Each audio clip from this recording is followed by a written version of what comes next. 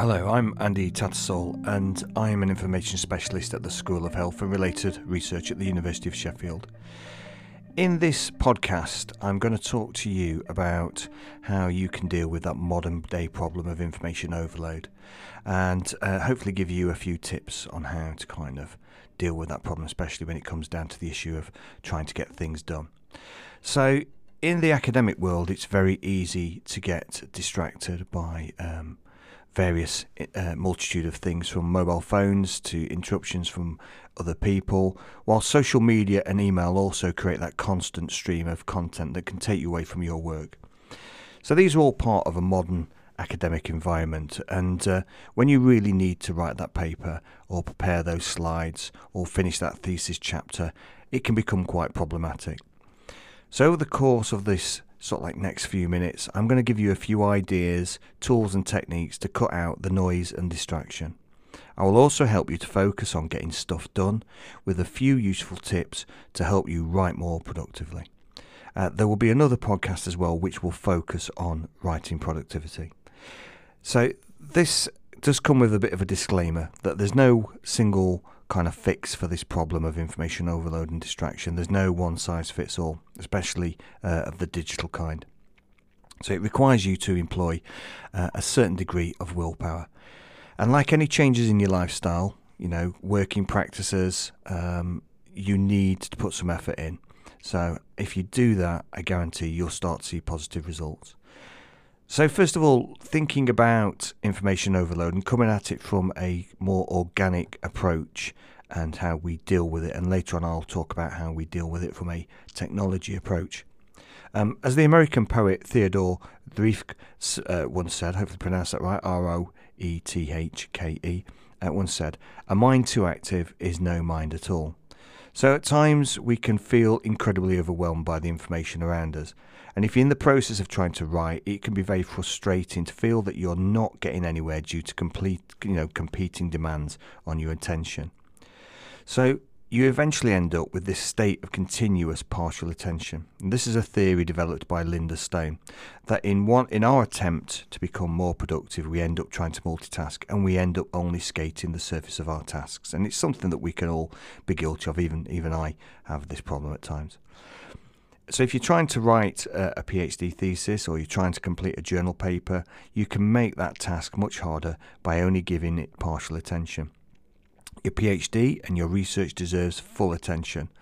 And the good news is that there are a few things you can do that will help you focus. First of all, you have to acknowledge that you are in this state of partial attention. And once you accept that, you can start to do something about it. And the first thing you can do is turn off your mobile phone. In fact, go one step further and leave it at home. Of course, not everyone can do that due to parental and other personal reasons that they may have. But if you can try and do it, you will notice you've removed a major distraction in your working day. The next thing to do is look at your working environment. And are there people who may distract you when you need to get that important task finished? First of all, the first thing you can do is put your headphones on and listen to some suitable music, or tell your office colleagues or fellow students that you need to focus and you don't want disturbing, and you'll find that they'll pretty much respect that. If you want to go a step further, explore the option of working somewhere else for that day, perhaps in your institution's library, even in a public library. Most universities have silent study spaces. Here at the University of Sheffield, we have these kind of spaces that you can go in and work in and know that you're going to be relatively undisturbed. First of all, take time to relax. So give yourself some time just to switch off and chill, and spend that time, perhaps working through your ideas and just getting yourself prepared for writing. There's times when you're going to feel totally overwhelmed, and if you don't have a deadline looming, then perhaps you just need to just have a bit of time away and just kind of settle your mind before you do get on, especially if you're writing something as huge as a PhD thesis. So there's times when actually watching Netflix for a few hours is probably what you need before you go back to writing. Of course, we don't recommend you do this all the time because you'll never get your work done, and there's a fine line between being strategic and just procrastinating. And there's more reasons and excuses to procrastinate these days. Also try to consider the option of meditation and pursuing mindful activities. Meditation is not as hard as you might imagine, and just 5 minutes of focusing on your body and how you feel might just be enough to recharge yourself to tackle that research project. There are lots of resources out there that can help you meditate and to chill. And I would suggest you start looking at something like Headspace or Calm or Budify.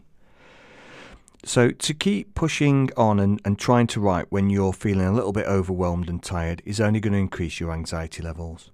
So taking a little time out just to be still and quiet the mind can help your writing productivity, and more important, your well-being, because that is your priority. We also know the benefits of exercise on our well-being. So possible, go take a walk, try and clear your mind, think through some problems, give your eyes a rest from the computer screen. You can also apply this to suitable meetings you may have by combining them with a walk. This may be with your PhD supervisor, with a colleague, or even a friend or family member. There's no need to sit in front of a computer screen when you can consider going for a short walk to discuss your work. First of all, it's carbon neutral, it's good for your health and fitness. And as for the weather, unless it's a force 10 gale and deep snow, the old adage can apply. There's no such thing as bad weather, only the wrong clothes. Now, looking at it from a technology point of view, so one of the biggest problems you have is trying to deal with information overload. From a technology point of view, when we think about social media and email, there are technologies you can use to kind of deal with that. And that might seem a little bit ironic to use technology to deal with issues often caused by technology, such as social media. And as the saying goes, you fight fire with fire. And sometimes you may need similar tools to do that to your foe, and that being technology. A great tool to structuring your day when you have lots of writing to do and when you want to block email and social media out is a tool called Forest. If you search for the word Forest app, you'll find it. And Forest is an Android and Apple app that works as well as a Chrome extension, and it works quite simply by blocking out any troublesome sites on Chrome and plants a tiny virtual little tree that grows for a set period of time. So you can start your morning by setting your Forest to work for say 25 minutes and working on a single task. While you focus on your writing, a tiny little tree grows into a virtual tree, and then at that point you can move on and have a break and repeat that again and again for as long as you need.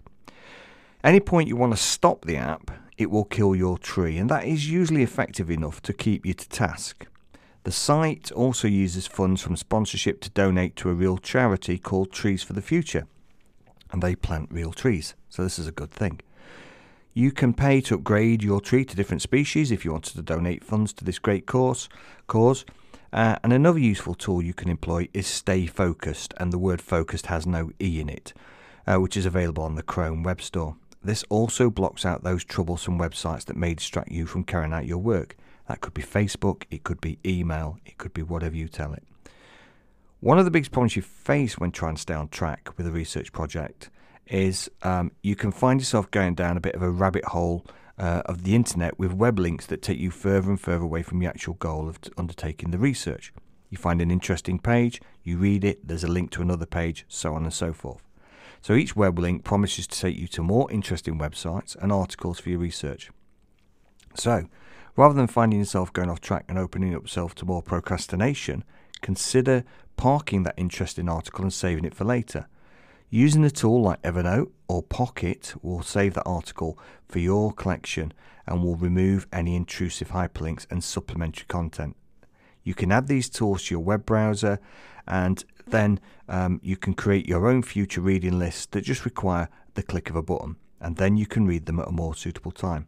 Perhaps give yourself a quiet hour in a nice corner of the library to read the articles, and use your time now to focus on your writing.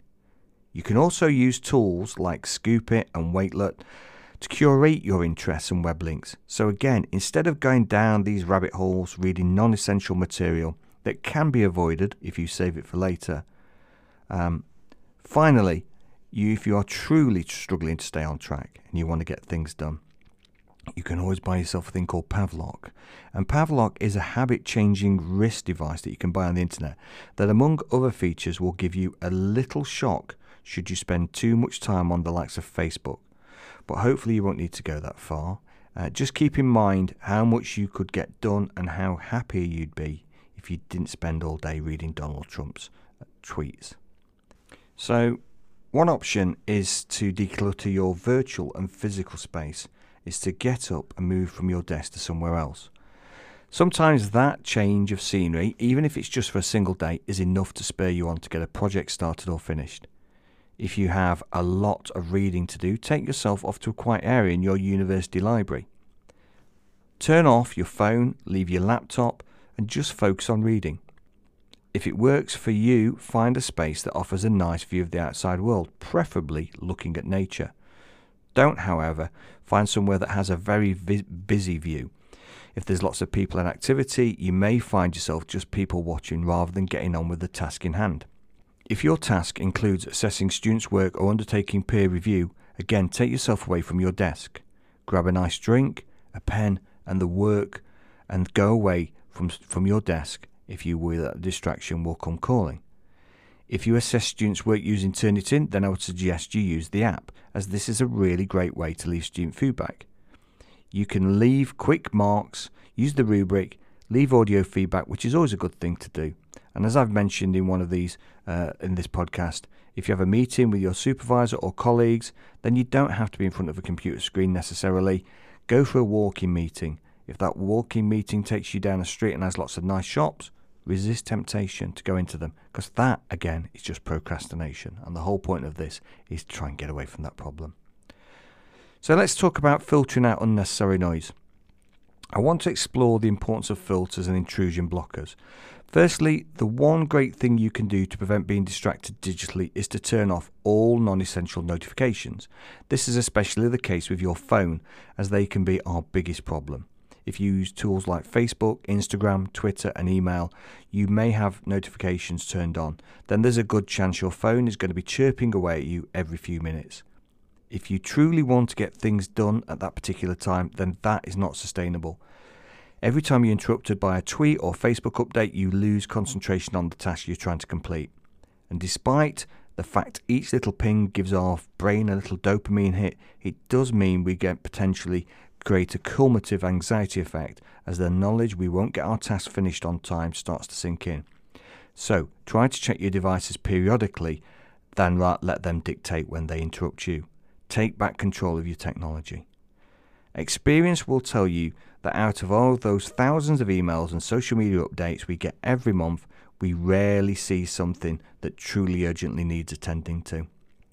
We can also apply filters to our ears if we carry out work.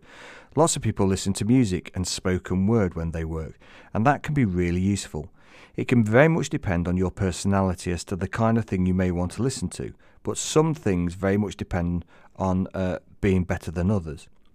Dr. Victoria Williamson at the University of Sheffield is a leading authority on the effect of music on humans, and Dr. Williamson's advice is that the type of music we listen to has an effect on our energy and our attention.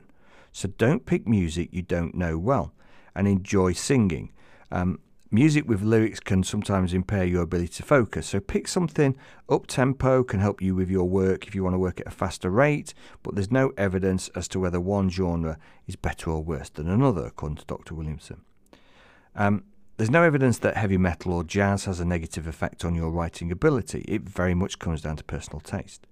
I would add a note of caution for spoken word material, such as listening to comedy or a sporting podcast, as you will find yourself competing to listen to what is being said and what you are trying to do in your own writing task. You may find yourself in a state of continuous partial attention again, and I found that on some simpler, more automated tasks such as emails, spoken word content is okay, as it becomes white noise. I might be listening to a cricket commentary, but I wouldn't be able to tell you the score or who is currently batting.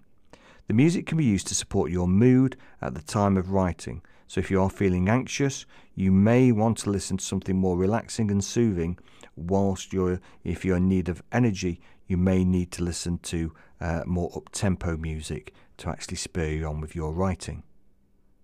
If you don't want to listen to music or spoken word, then there are plenty of ambient sound websites out there. You can listen to everything from a running stream to the sounds of a coffee house. And one of the best sites is Coffivity. I hopefully pronounced that right, but it's the word COFFITIVITY.com. And that has a variety of background sounds, including a university campus cafe. So it's perfect. There are plenty of apps that you can use on your smartphones, so you can carry your ambient soundtrack around with you. Another option is to create a Spotify or iTunes playlist and curate the music that really helps you to focus. You could create multiple playlists to reflect your mood and energy for that day. So finally, the last part of this podcast, I just want to talk about email and how you can be a master of your email. So one of our biggest, arguably the biggest digital distraction is email. And the problem has got worse for many of us over the years. We're increasingly using it. We're increasingly receiving more and more emails. And our reliance on email has become quite problematic. The more emails you reply to, the more come back, and it creates this vicious cycle. So even though there's very little you can do to prevent some emails coming into your inbox, you can at least filter out the non-essential ones before they arrive. You can easily cut down on digital distraction by unsubscribing to non-essential email lists. It just requires you to build up the habit. It really is very easy just to delete non-essential emails, but it would be much better and just more sustainable if you actually just unsubscribed from the actual source. It takes just as long to unsubscribe as it does to delete an email, and it's surprising how many mailing lists you'll find yourself on after a while. You can even set up instructions for your email client to filter out some of the messages rather than manually delete them. Emails like clients like Google Mail have really good options on how to manage your emails that will allow you to archive, delete them, forward them to another address. And there's plenty of tutorials on the web that can help you make better use of your email. The important thing is not to automate too much, as you may end up missing out on some important emails as they accidentally get sent to an archive or even worse, to the trash bin. Many of you who will be listening to this will be aware of the idea of Inbox Zero. And for many of you, this is a really, might seem like a bit of a pipe dream, and for me it certainly can do at times.